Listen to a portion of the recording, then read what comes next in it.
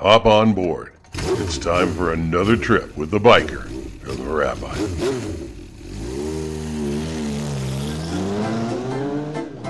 Welcome back.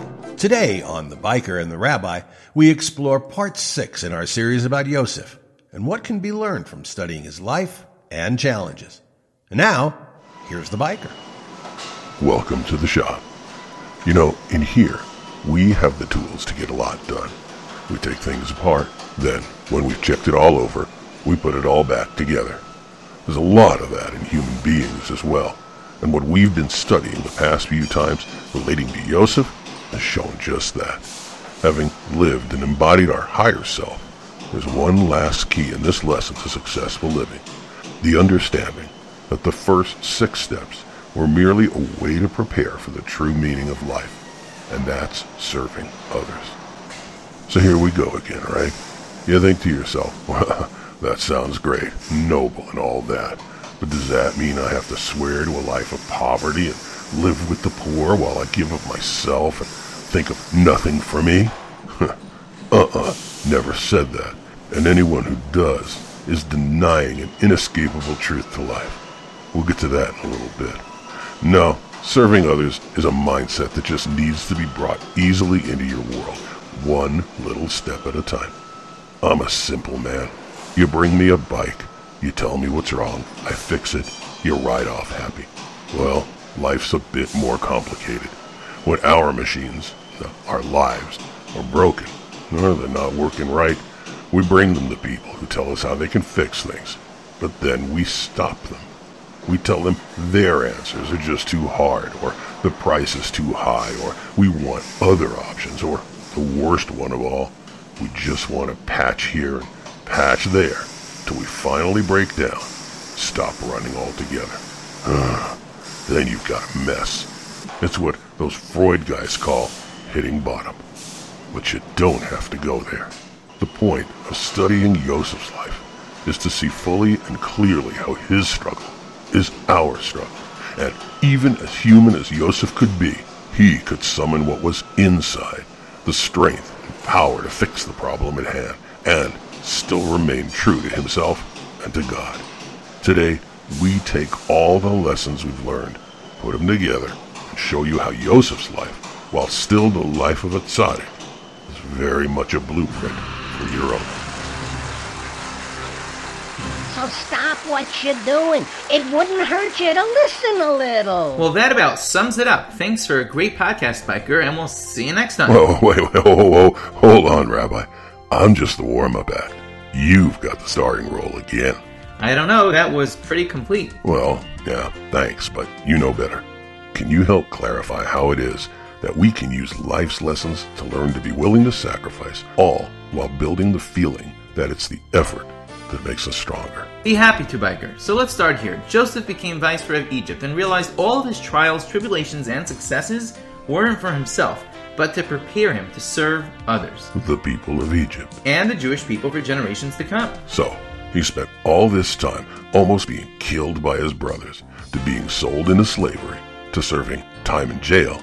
He spent all this time mastering himself, learning to focus his energies exactly where they were needed. This is what made him worthy of leadership? Right, he understood who he was, what his mission was, and why he had to endure what he did. Oh, okay, so I just had a thought. No, don't look so shocked, it happens, you know. What was your thought? It took me 5 podcasts to realize that all this self-actualization that Josef is helping us come to terms with all seems very self-centered. In what way? Whoa, come on now. Me. How does this affect me? How do I make myself better? Seems we're only looking inwards, not thinking about being better for others. Biker, you're very wrong, and I'll explain why. I was sure hoping you would. Yes, self-actualization is what we are after. Which is self-centered. No, not exactly. It's anything but a selfish pursuit. Because only when you're at your very best, unique self, can you give of yourself to others. Oh, but doesn't this go against the idea of tikkun olam? No, it's the very reason we can do tikkun olam. You can't reach out to the world until you understand what you have to give. Let me put it in a different way you may never have thought of before. Ever been in love? Yeah. There was this 1997 Superglide with touring bags and power windshield, highway pegs, and I mean in love with a person on a motorcycle. Yeah, of course, sure. Why? Because then this makes more sense. When many people fall in love, what do they say? The person I'm in love with fills a need in me. They complete me. They fill that empty void in my life. Well, yeah, I've heard people say that a lot. But that's a relationship that's going to struggle to survive. Huh? Why? How? Sounds like it makes things perfect. For that one person, yes. But what about the other person? What does that person get? Well, they could... it might be... Geez, Rabbi, I never thought of that. If you fall for a person who fills a gap in your life and you do the same for them, then your relationship is built on selfishness, not selflessness. So then what happens to the relationship if that person stops filling the need? Or the need is outgrown? The relationship could easily crumble. I don't understand. How does that relate to Tikka Mola? You can't fix the world until you fix yourself. What are you bringing into the world? If you're not complete, how do you complete something else? And if you haven't found your path, how do you expect to help others find theirs? So if you're not whole and complete, then you're just being selfish? No, your intent is good, but it can't accomplish what you want it to until you create a whole person inside you. I get the concept, yeah, but You're not sure Joseph fits into all this, and thus, how do we? Right. So now that we open our eyes to the idea, let's take a short break and then apply our idea to Joseph and why his development and ours is so crucial.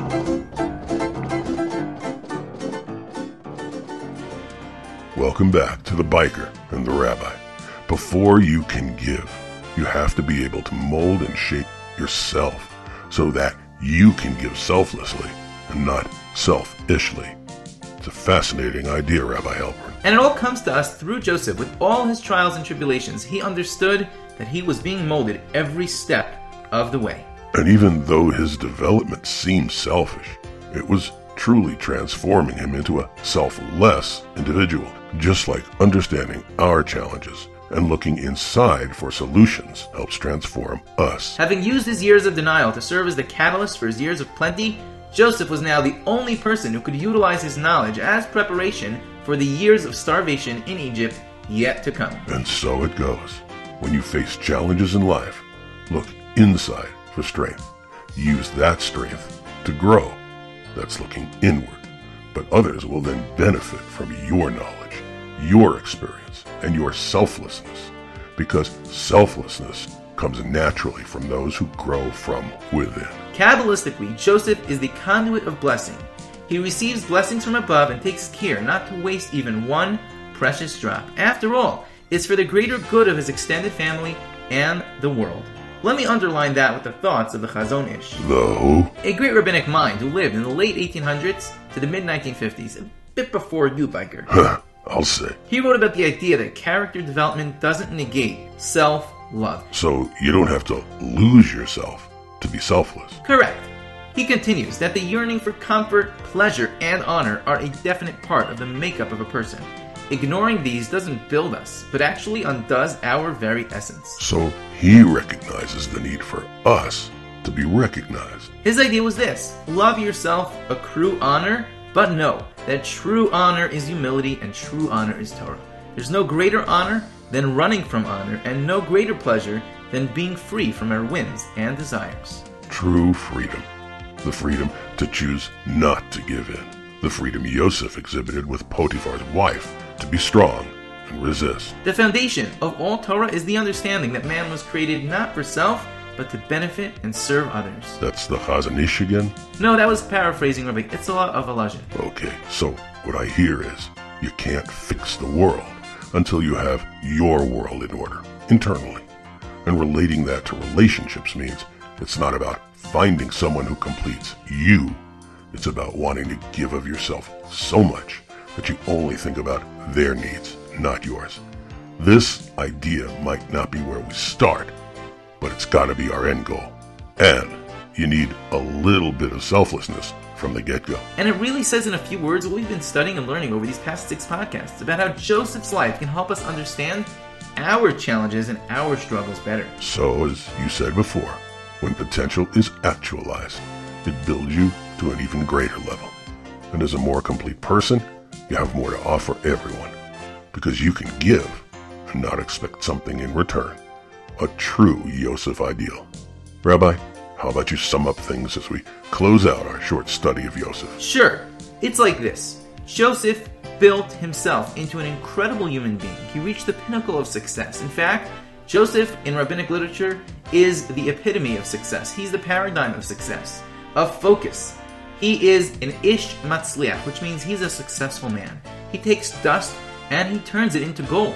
He rises to the top of Potiphar's house. He rises to the top of Egyptian society. And ultimately, he has his whole family around him. He is the leader.